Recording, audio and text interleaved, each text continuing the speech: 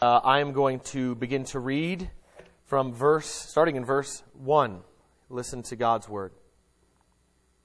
Let every person be subject to the governing authorities, for there is no authority except from God, and those that exist have been instituted by God.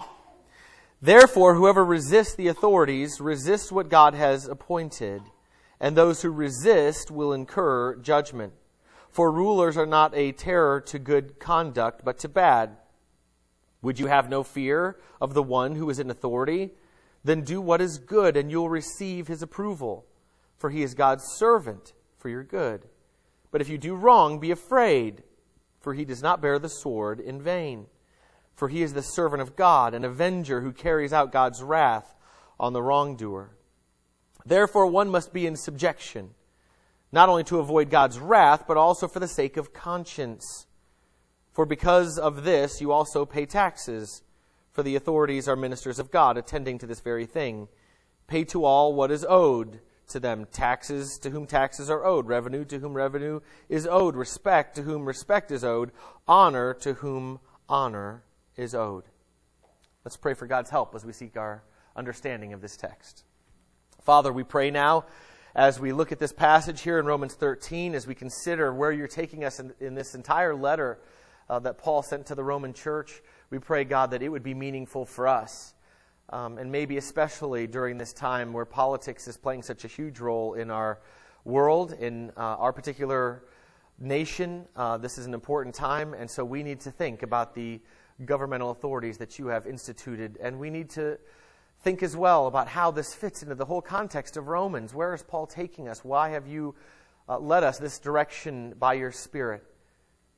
It must mean something for us. And so we pray for your help in understanding that. We pray this in Jesus' name, and all God's people said. Amen. Here in Romans 13, as we have gone through the first 12 chapters of Romans together, for those of you who have been here for most of these weeks, it has been an exciting ride. It has been an exciting time of trying to understand the great work, the theological work that is what we call the book of Romans, or the letter to the church in Rome. As Paul has given us what we might call a treatise or a theological work, he has done it in a fashion in order to display God's glory through the salvation that he has worked and is working in the world to people who don't know him, and then as he is working out that salvation to the people who now do. This letter, after all, is written by Paul to the church. It is written to the people who are what we would call saved or born again or Christians in the true sense of the word. And so as Paul is writing this letter, he is giving this full display of God's glorious work of salvation. Not only in how God saves us, and some of you have heard things like, God made you and has a wonderful plan for your life or something like that. Well, starting there doesn't really get us to where we need to go. We need to really start where the problem lies in us, and that is sin. And then we have to go before that and find out why has God made us in the first place, and what does God intend for us in the first place, which is why when I try to describe what it means to become a Christian or to explain the gospel, the good news that Jesus is Savior, we have to say he's the Savior of what? Or the Savior of who? And why? Why would he need to save? Why would he need to die on a cross? It's not enough for us in a world and really what has become a post-Christian culture in America and much of the Western world, and then of course around the world where Christ is not named among many. We need to understand how to explain it in a way that we understand it in our context, in our world, with the way that people think and the beliefs that people have. In lots of ways, the greatest distraction that we have in our world to understanding Christ is that some people understand just enough of Christ to keep them from trying to understand him better. In other words, as others have said before me, much of our culture has enough Christ to be inoculated from him. Isn't that, after all, what we do when we try to give somebody a flu shot? What are we giving them? We're giving them the flu. Okay? If that's not scary enough, that's kind of weird to me. I'm gonna give you the flu so you don't get the flu. But it's a way of giving your body the preparation it needs, the the antibodies that it needs to be able to attack the flu virus, should it come after, it would have already built up the proper defense. You've prepared the right kind of defense for the right kind of weaponry. If you guys all decided, you know what? We're going to get ready for war.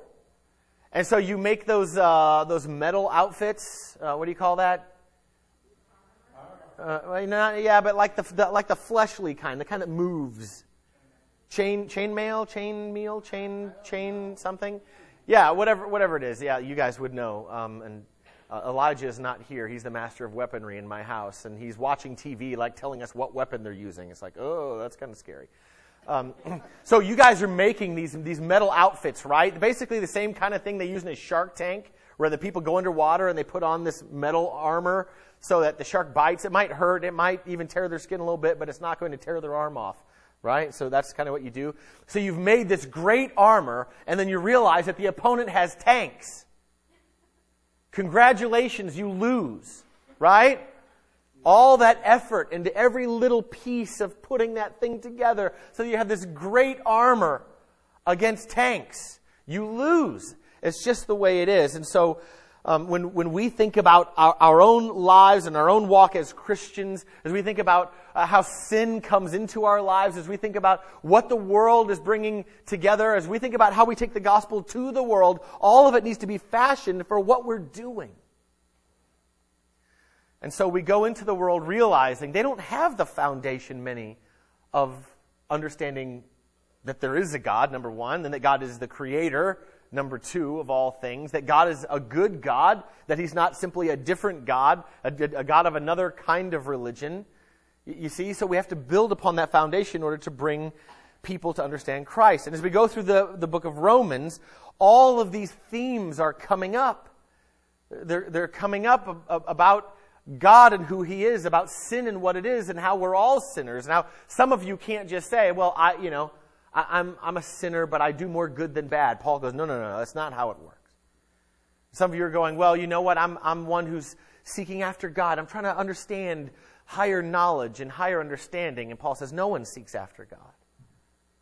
Some of you say, well, on my own, I'm a good person. And I'm fine. God and I, we're friends. We're buddies. We're together. We're pals. We've cut each other on the hand and we've shaken, and now we've mixed the blood with each other, and we're all good.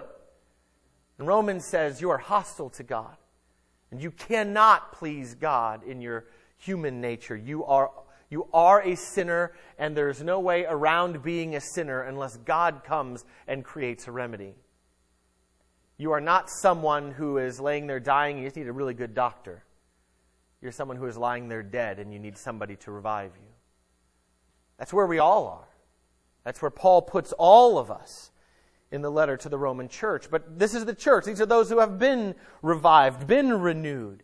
And even in Romans 12, as he has explained this gospel and displayed it in all of its glory, and now he, in Romans 12, begins to transition into, okay, now that we believe this, now that this is the foundation of everything else that we do or say or how we live, what our families are like, now Paul begins to explain, now this is what life looks like. This is what the Christian life looks like. These are the things that should mark the Christian life. These are the identifiers. One of my favorite shows is Storage Wars. Yeah. And like at the dinner table at our house, like we do a trivia thing with our kids about Storage Wars. Like how many people's names start with the letter B, and then they dread Brandy and Brandon and Barry, right? Am I right? See? Come on, Storage Wars lovers unite. Here we go. And one of the things that they do is they buy a storage unit that's been abandoned, right? And they start filing through stuff, and then they go, oh, look at this. And so they find like this blow dart gun. Just a long bamboo tube, right? And they got these little dart holder and stuff. They're trying to figure out, is this thing worth money? And so they take it to this guy, and this guy goes, okay, look, here's markings here, and here's markings here, and here's the different design elements. And if this is from the time period in which they made these kinds of markings, this could be worth like $5,000. And he says, but as it is, it's a knockoff. It's worth maybe $50. Ooh, that's not good. There's markings. There's things that mark the lives of Christians. And when you look into the world, and when people say, I'm a Christian, what you do and what our response needs to be is, what is the fruit of a Christian? What should we look like? Sometimes there are people who maybe they aren't Christians and they carry the name. I was like that most of my life until college. I told everybody I was a Christian. Of course I am. Because I'd vote Republican, right? Of course. I listen to Rush Limbaugh, and and I'm for moral things, and I'm against abortion, and massive gambling schemes, and so that's got to be right. That's got to make me a Christian, right? There are certain things that mark a Christian, and Paul just starts to describe those very clearly, not just in the first 11 chapters of Romans where he describes the gospel and the effects of the gospel, but now in the life of the Christian where he says, we are living sacrifices. We walk around living so differently from the world that we walk around with the death of Christ. We literally have died to ourselves spiritually and are alive to Christ. We literally are now walking dead people. Not figuratively. If it's figuratively, that means you'll pull back and start to have your own life again. We are to be the ones who have truly given ourselves as sacrifices. Just because it's a spiritual sacrifice doesn't make it less of a sacrifice. It doesn't make it less final. Okay? I pull in a goat and I say, we're going to do a sacrifice. And I take a knife right in front of you and I pull its head up and I tear into its throat until it bleeds to death and dies. And I say, okay, symbolically, that's been sacrificed. You're all going to go, well, of course. Needle and thread and a little bit of pumping on the chest, we're going to be good to go. No, it's dead. It's really, really dead. And the life of a Christian is someone who's really, really dead to everything that they want because they now want what God wants. Their wills have been realigned. Their lives have been rearranged. Now there's the cornerstone of Christ and every brick has been laid along that cornerstone so that you now are in a new location. I was driving past something the other day and I saw these bricks stacked up. And I said to Molly, I said, the way those bricks are stacked up makes me look like they have a construction project going on. But they were stacked up in order to have a certain function in this person's yard. And I just said, the way that they're stacked, there's something weird. There's something wrong. It's not made correctly. Jesus takes us, and we're all kind of misstacked. We're all have these, we're these bricks. But Jesus now takes us and says, you're not made to sit there and have this kind of bad functioning. You're supposed to be here. And so he picks us up and he places us in a new place. And now we only function the way that we're supposed to function, the way we were meant to function in creation. When God makes us, we're made to do certain things, to fill the earth, to bring it under the submission work of God. And so we take the world and we make it like the garden. It's a beautiful place where everything's in order and everything is fruitful. And now we're supposed to go into the earth and do the rest of this. But now we sin. And not only do we not fulfill that function, now we're actually working against it. Now we go into the world and we make businesses, but they're corrupt. And people embezzle. I just read a story about a Baptist church in Tennessee in which a woman who was running some of the financial stuff over the last several years has embezzled $1.5 million. $1.5 million. A woman that was trusted with the finances of the church, and they couldn't figure out, why is all of our mission offering not getting to where it's supposed to go? Right? Apparently she was the mission because she was taking all the money for herself. We are being rearranged as God's people, not to go live our own life as a brick. Great, now I'm this new brick in Christ. And I'm going to go into the world and brick things. Right? No. You have your position. So God, I'm going to make a mess of this as long as I try to go and just make my own plans and do my own things. And so I'm going to let all my plans, all my things, all my family, all my work be rearranged by Christ. So we not only give our lives as living sacrifices, but our minds are now transformed, it says in Romans 12:2. Transformed, conformed. We now have this changing of our mind that leads to the changing of our bodies and the changing of everything in our lives. And so then Paul begins to explain what this looks like, how we live together. And specifically, we could say he is really describing what love looks like in the body of Christ. Romans 12 is a great place to go to understand what the body of Christ should look like when we meet together, when we're not together. How should we think of each other? How should we be hospitable to those who are in Christ but who we don't necessarily know? And how are we supposed to act toward those in the world? How are we supposed to act toward our enemies? Love is described in its most positive forms and against or with those who are the most negative against us. So now we understand this love. And then we get to chapter 13, and he goes, okay, let me talk about government for a while. And then in 2 weeks, when we get back here to Romans 13, guess where he's going to go? He's going to talk about love. Which probably means this. Paul doesn't get the hiccups. Okay? When he's writing, he's meaning what he's saying. The Spirit is working through his pen. And so Paul doesn't just kind of hiccup here and decide, I'm going to all of a sudden make a political statement, and then I'm going to move on. He is explaining, it looks to me, I think very clearly, that he is explaining love. He's just explaining it in a way that maybe is new to us or is odd to us. Chapter 13, verse 1, let every person be subject to the governing authorities. Well, that doesn't sound like love. How many of you think, that's what I really want? Where government authorities are there that are great around us. Where we go, they're so trustworthy, they're so good. That's how my love should be expressed, is by submitting to governmental authorities. Anybody that just sounds really exciting? Like, I'm glad Paul went there. Because he could have talked about my marriage. That would have been good. Or my kids. That would have been nice. Even my job.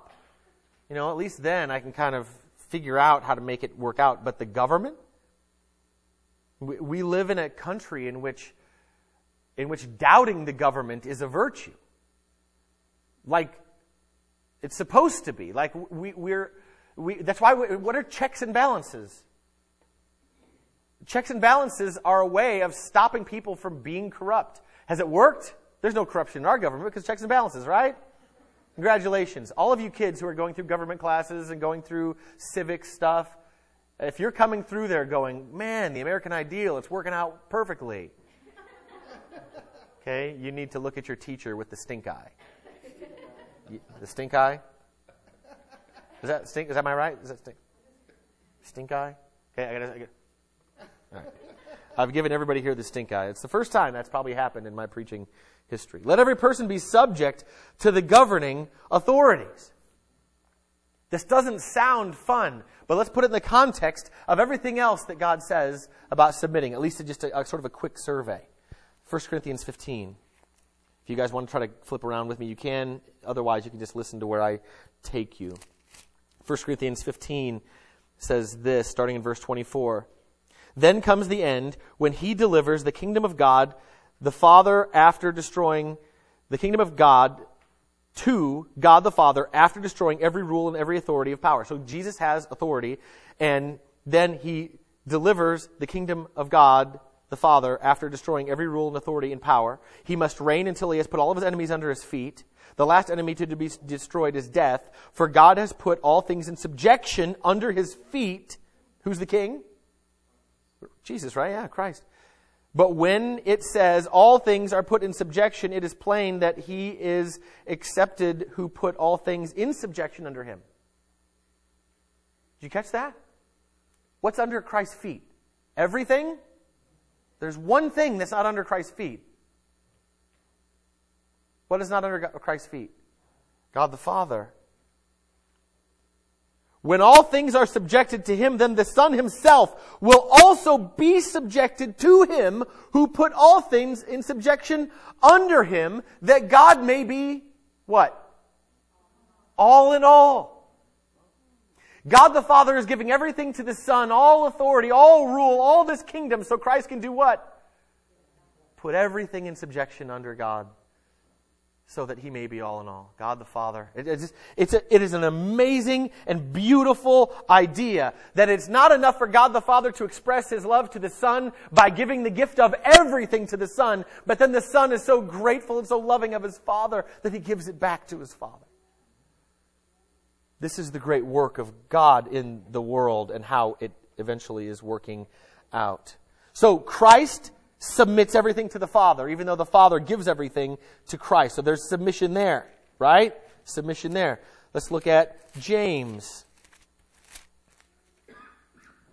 James chapter 4 and verse 7 says this, "Submit yourselves therefore to God." Submit yourselves therefore to God. Submission, the Christian, to the believer to God. Okay? The submission there. Christ to the Father, the believer to God. Turn to Titus. Titus chapter 2. Verse 9. Slaves are to be submissive to their own masters in everything. They are to be well-pleasing, not argumentative, not pilfering, but showing all good faith. Now, immediately people go, "Oh, wait a second. Talking about slaves is bad." Just generally speaking, let me just try to make this really clear. Christ does set everyone free, but how many of you have been set free from your job because of Christ? Set free from your job? Anybody not working and you're independently wealthy? Something like that? No, you know, my kids, of course, are saying yes. Yeah, we need to bring sweatshops back, right? Come on. All these regulations are just messing up my family's income. To say that slaves are to be submissive to their masters is not to say that slavery is okay. It's to say we get it. The world's corrupt. And even when you're in a bad relationship, slaves and masters, the good Christian slave will submit to their master. It is a sign of Christ that you would even be able to do that. 1 Peter, I could have put these in some type of order to make it easier to flip back and forth, but I didn't. 1 Peter chapter 5 and verse 5, it says, "Likewise, you who are younger, be subject to the elders." In this passage, he's specifically talking about the elders of the church. Not the olders of the church, but specifically to shepherd the flock of God. Those who are in leadership. "I exhort the elders among you as a fellow elder, as a witness to the sufferings of Christ." So is the way he starts it. To shepherd the flock of God. So he's talking about submitting to if you're a Christian, you are to submit to your Christian leaders, the ones who are given over to preaching, to teaching, and to shepherding the flock. 1 Timothy. You guys see where I'm going, right? Submission. 1 Timothy 3 and verse 4. "These are the qualifications for an elder. He must manage his own household well with all dignity, keeping his children submissive." That doesn't mean if you're not going to be an elder of a church or a pastor that you don't have to have submissive children. The ideal of what a faithful Christian is should be what an elder is. If you look at the qualifications for an elder, these aren't super Christians. They're just faithful Christians. Specifically with elders, the ones who are then able to teach as well. So children should be submissive to their parents. Colossians 3. Colossians 3 and verse 18, "Wives, submit to your husbands as is fitting in the Lord." And then it says, "Husbands, love your wives. Do not be harsh with them." Submission is built into every relationship that we have. It's impossible. Just by being here this morning, you are giving a kind of submission to God. Even if you don't recognize it, don't think about it consciously, you're somehow saying, there's an authority, and I need to somehow be in submission to that authority. Now, you may be submitting very poorly to that. You may take all the words that you're hearing that are from God's Word. You may be arguing with God rather than accepting those things from God. But in some sense, you would only show up because of some type of submission. If you show up to Starbucks, it's because you're submitting to caffeine. Okay? I mean, you understand? This is fairly simple stuff. And we're through the first part here of our passage now.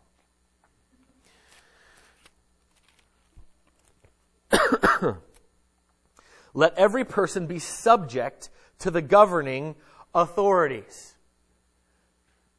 There's so many things that are subject to other things. And now there is something that we are to be subject to, and that is every person subject to the governing authorities. "For there is no authority except from God, and those that exist have been instituted by God." So, reason number one for submitting to governing authorities. God put them there. God put him there. Now, we have to be careful when we say God put him there to not say that every single governor, leader, president, king, dictator, whatever, that's the ideal person that God wanted for this time in the world. That's not what this means. It means that in general, the governing authorities are there by God. God creates governing ideas in our minds. We have a desire to govern because we know that's built into us. That is a necessary part of what God has made for the world. There is no authority except from God, and those that exist have been instituted by God. Therefore, verse 2, whoever resists the authorities resists what God has appointed, and those who resist will incur judgment. Fair enough? The government's there. If you resist the government, what happens? The government judges you. You will not just keep going on. The government has their rules. You're breaking their rules. You're going to pay for the rules you've broken. Some of you have just recently broken some rule. Maybe you were driving. Maybe some of you are right now thinking about how to fudge your taxes, right? Some of you are thinking about, there's different, some of you have relatives, have people that you love who've spent time in jail or who have had some problem. You've been before a judge because of some issue going on in your life, something you've done wrong, something that's happened relationally with you. All of these things, the government is there. It's instituted by God so that the resistor will incur judgment. The governments of the world are there in order to bring a part of God's judgment to people. And that means it's not just submission to Christian governments that we have, it is submissions to all governments. This is, after all, written by Paul to the church in Rome. Now, when we think of Rome, we think of things like Roman Catholic or the Vatican, or, we start putting things in weird, but this is long after the time that Paul is writing. Paul's writing, and he's writing this church. This isn't Jerusalem. This is not where there's a bunch of religious leaders that are a part of Judaism who are now converting to Christianity or anything like that. This is written to a church in which these words would be almost scandalous if you understood God incorrectly and what He puts in place. God creates these authorities so that there will be a judgment that comes to those who break the law. For rulers, verse 3, are not a terror to good conduct, but to bad.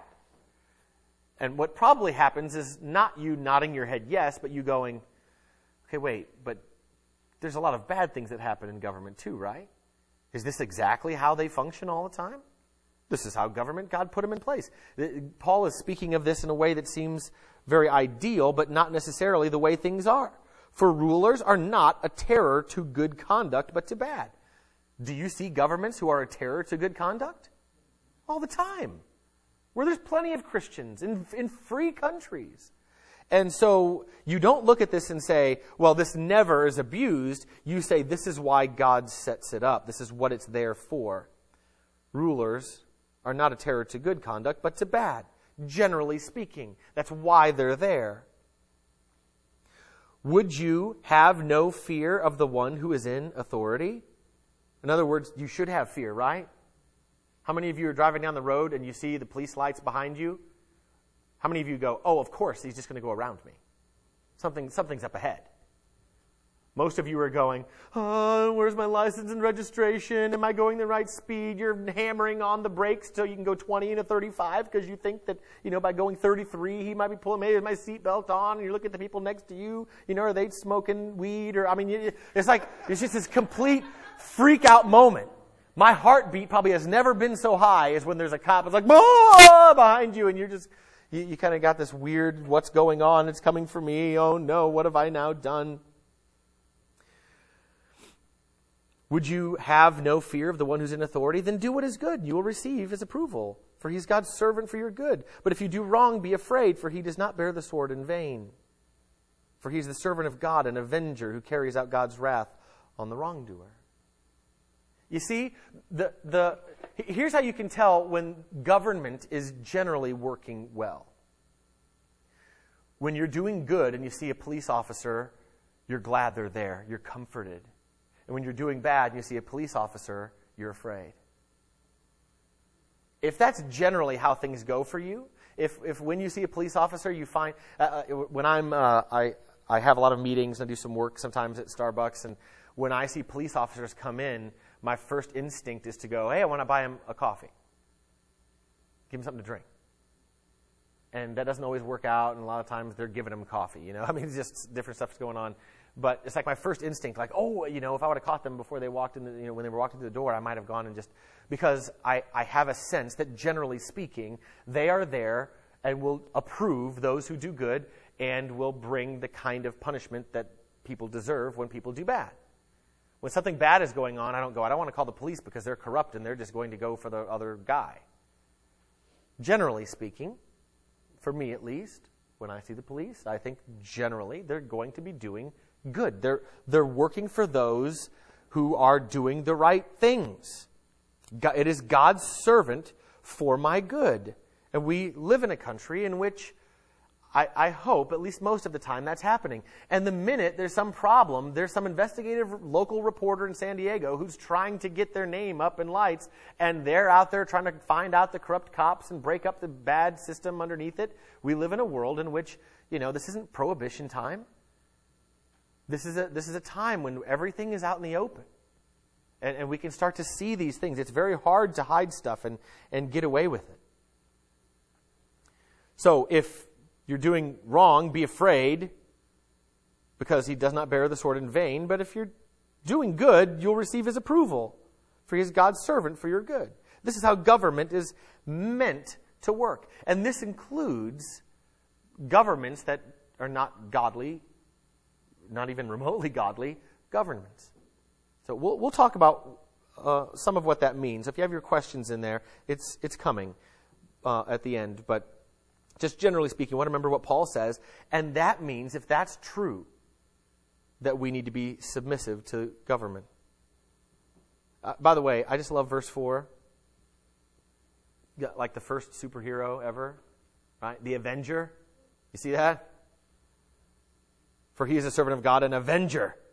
I every time I was reading this to myself, every time I got to that part, I'd be like, an avenger. You know? It was great. You remember after 9/11, regardless of your politics or love or hate for President Bush, after 9/11, you started hearing this kind of language. Wrongdoer, evildoer. You started hearing that kind of biblical language. And then everybody was that was against him was really talking about, do we really want this Christianized government? That's not Christian government. That's just government. Regardless of what you think right or wrong, or if the war is after right or wrong, none of that is part of the conversation. Generally speaking, every government, every leader in every country, if they're just doing their general grace, the kind of common grace governmental job, when somebody's doing bad to their people, will respond with a kind of vengeance. That's what the government is there for. And when they're doing good, they are to be good to them. So this should be a commonplace kind of language that comes from the government, even if they are doing it abusively or they act out wrongly after, or whatever else you might think happens. This is still a foundation of what it should be. Verse 5. Therefore, one must be in subjection, not only to avoid God's wrath, but also for the sake of conscience. God's wrath is what the judgment is. A part of the way God gives out his wrath is by creating governments, and so which there are some humans who hopefully that have set up a government in a way that is healthy, where there are checks and balances, where there are groups of people deciding things rather than one person deciding things, because that's where you tend to get that kind of corruption where power is too centralized or too small. And so when government is there, it is going to bring God's wrath. It's going to bring God's justice. We want people, I don't think there's anybody in this room who'd probably disagree with me, we want people who do bad things to go to court to be found guilty and to receive punishment and judgment. Do we not want that? Or would you rather, no. We just let them free. I don't care what kid they kidnapped. I don't care. Just, let them go. Grace. We don't do that. We want the sword. We want the response, the swift response. How many of you see a trial that's happening and go, wasn't that trial starting 3 years ago? And then it gets delayed. Then there's all this, legal stuff, and you're going, "Come on, that's a part of what should be happening here." We don't want to have a wrong kind of judgment, right? Where we want to be fair. We want to make sure that they're truly guilty and all that. But regardless of what system of government we're in, if we all just immediately move to another country right now with a completely different kind of government, the words are the same from Paul and from God. Submit to the governing authorities. They're there for your good. They're going to bring wrath, God's judgment, even if they don't realize that's what they're doing when they punish the wrongdoer. But it's also for the sake of your conscience. Now, conscience can mean a lot of things here, and so we want to try to be, fair to all the different meanings it could be. And so it could be, your conscience is, I just kind of have this fearfulness of doing wrong, and so your conscience is saying don't do the wrong thing. So it's good for your conscience to not feel guilty. You don't want to go to bed at night feeling guilty like somebody's after you. What's the saying that a criminal who's always on the run, they never sleep well, but the minute they get caught, they sleep peacefully in prison. Because, now it's like, well, there's nothing else to do. I can finally relax. I'm not running. Your mind slows down. The conscience, in a sense, is clear because you're getting now what you deserve. Conscience here might also kind of mirror back to the beginning of this passage in which we go, well, a conscience tells us that government is ultimately good and from God, even when it's very corrupt. In the most corrupt of countries, you still want somebody in charge who's going to stop things if they get out of control. Even in the most corrupt of countries. I don't think it would take a whole lot to say you should want bad government rather than anarchy. Just imagine everybody has a weapon and everybody who has the most power at that given moment is in control. We see it on TV sometimes, right? And you see the rioting in the streets. In our country, the biggest news stories are the cop who pepper sprays the Occupy protesters because they won't move. And it becomes this huge thing because we're trying to figure out, justice and right and wrong and all of that.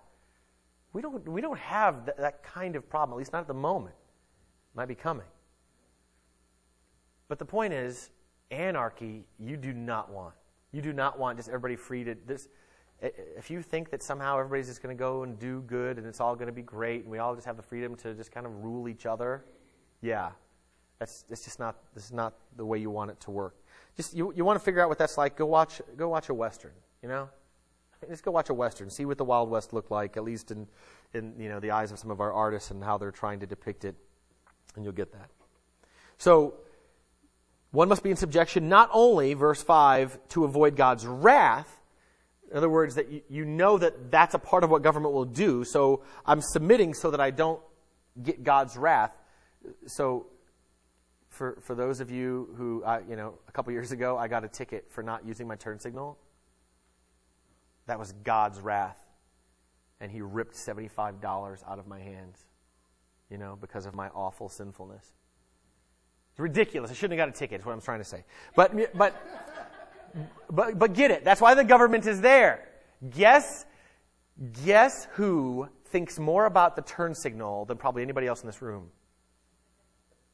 He has two thumbs, and it's this guy, right? When I am driving and I'm at a stop, I'm always like, oh no, not to use my turn signal. Is there a cop around me? And I'm looking, there's this kind of fear because I realize there's consequences. And once I face that consequence once, now I have this kind of fear for what it is. And then for the sake of conscience, that we realize this is God's work to have a government over us. Verse 6. For because of this, you also pay taxes. Oh, goodness, you guys. Please, Pastor Steve, just stop. Stop back at verse 5. Can we skip over to verse 8, next time? Let's just skip. For because of this, you also pay taxes. For the authorities are ministers of God attending to this very thing. Paul, what are you doing? You pay taxes. Now you're talking about ministers. And, it's just like, really? Really? When we go back to the life of Jesus, we talk about tax collectors. What do we talk about? Bad sinners. They're so bad they have their own category of sinner. Who did Jesus hang out with? Sinners? No. Tax collectors and sinners. They have their own category. That's bad. Right? Tax collectors and sinners. And so now, all of a sudden, because of this, you also pay taxes. Why do you pay taxes? Because you want to be able to pick up the phone and say, somebody is trying to break in my house. Because you want to pick up the phone and say, there's something going wrong on my street. There's somebody who's being hit. There's somebody who's being hurt. Because when somebody does something wrong, you want a judge to be paid well, sitting there trying to make righteous judgments, trying to lead a jury in order to make that person guilty and get what they deserve, at least in the earthly sense of how God's wrath works out. For because of this, you pay taxes. For the authorities are ministers of God attending to this very thing. Whether they know it or not. Whether they know it or not. That's what they're doing. And now we don't want to put them in the wrong kind of authority or somehow deify their role or whatever else. We've got to be careful. In America, we do this. We don't just have presidents, we have saviors. We've got to knock it off. We just have to knock it off because that's not what they're there for. But they are ministers of God, taking those taxes, using them poorly often, but generally speaking, they're paying the police officers, they're paying the governmental authorities, they're paying the judges, they're paying whatever, all these things that are in place. I want them to have really awesome weapons. I want them to have tasers. I want them to have beanbag guns. I want them to have water hoses to spray down protesters or whatever. I want them to have all those things, and I pay my taxes so that God can take care of me. So when we think about taxes, we have to be very careful to not kind of pull back and go, well, the government's abusing the tax system and it's taking too much and it's doing... Jesus paid taxes, right? Out of fish vomit. However you want to put it. You guys remember, if you don't know the passage, look it up. It's awesome. So taxes, give unto Caesar that which is Caesar's. Paul here says, pay to all what is owed to them. Taxes to whom taxes are owed. Revenue to whom revenue is owed. Revenue may be kind of an indirect tax, like a duty or something like that. And so what's owed? What's necessary? What are we supposed to do? Just pay it. I get that we're Americans and we have a system in which we can change things, and so we like to complain a lot and all of that. But at the end of the day, if you want to have peace, realize why the government's there, and that your job is not to say, use my taxes correctly or you don't get them. Because if only 10% of them are used right, that's probably somewhere around the right number. Guess how important that 10% is in your life. If without it, your life, your family has no protection, has lost control, is in trouble. Just trust me, it is. And so we not only pay taxes to those whom it's owed and pay revenues to those whom it's owed, but then we also pay respect to whom respect is owed and honor to whom honor is owed. We are then to give to those whom it is due. We talk about the office of president, right? Or when the Republicans have their little debates and stuff and Gingrich comes up, what do they call him? Mr. Gingrich? What do they call him? Mr. Speaker. Speaker Gingrich. Is he the Speaker of the House? No, but yes. He is forevermore the Speaker. And so there's a kind of honor that is given. We don't just, I wouldn't walk up to him and say, hey, Barack, you want to go play some hoops?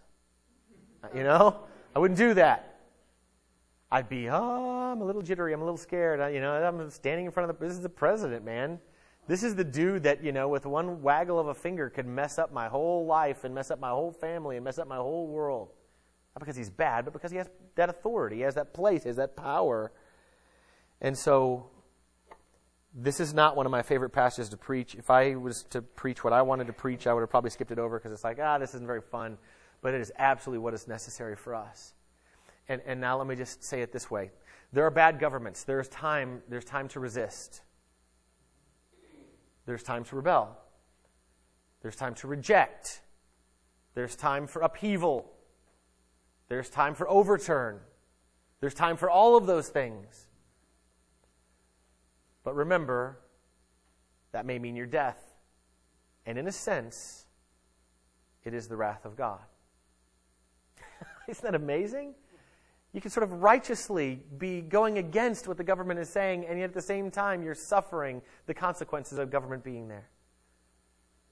But there is a time when we realize, what is in Acts, I think it's Peter who says, you decide, are we to obey you or obey God? Talking to governmental authorities, leaders who could do things to them, punish them, hurt them, kill them. Who should we obey, you or God? You decide. In other words, you know how it's supposed to work. So there are times when we disobey, but guess how many of the apostles were killed?